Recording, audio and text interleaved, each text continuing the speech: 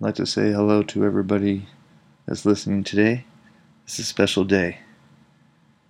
I'm going to keep it real short and sweet, but for the first episode, I'm going to throw it up and see what happens.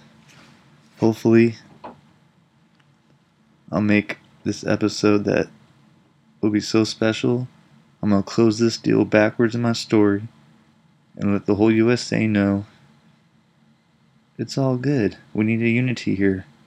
It's the media that's really doing everything, and I'm a good guy. I got a good heart. I don't judge nobody. I don't point fingers.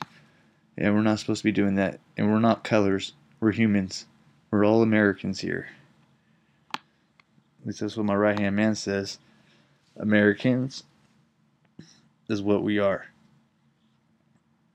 I pledge allegiance to this flag of the United States of America and to the republic with which we stand, one nation under God, indivisible with liberty and justice for all. Amen. I can't even pledge my flag when I go to court. I can't pledge my flag at church. I don't even think they're pledging the flag at school anymore. They really took God out of the situation. That's sad. Because when you take God out, that means greed is coming through. And I'm not messing with greed, period. I'm only messing with real-hearted, American, down-to-earth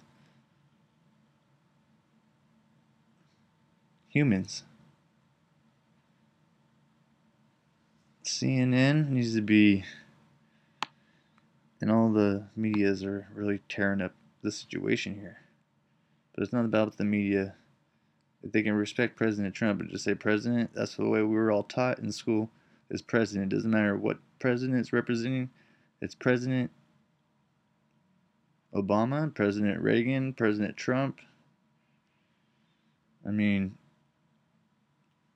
why is everybody, they don't like our president. This is the USA. This is the land of the free. Home of the brave. And this podcast is going to go all the way, I'll tell you that much. Wish I could go live with it. Can we go live with it? Let's call Apple because they want to talk to me. I mean, I got to sign a contract. Everyone else is going to take my Judah. They ain't going to put me out there. No way. Facebook, scam. All these big tech companies, scams. Apple's the only legit one.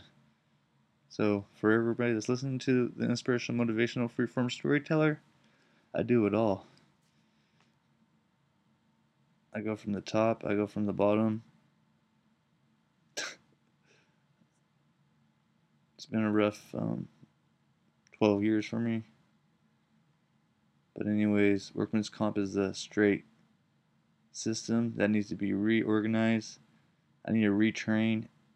And hopefully they did pass these laws, especially when I've been neglected so much from the state of California. It's all a scam. They put the federal money, put me to have federal money cover my bills. What are they doing? I don't get it. Charging big bills to the federal company? I don't want to be on Medicare. I want to get off this program.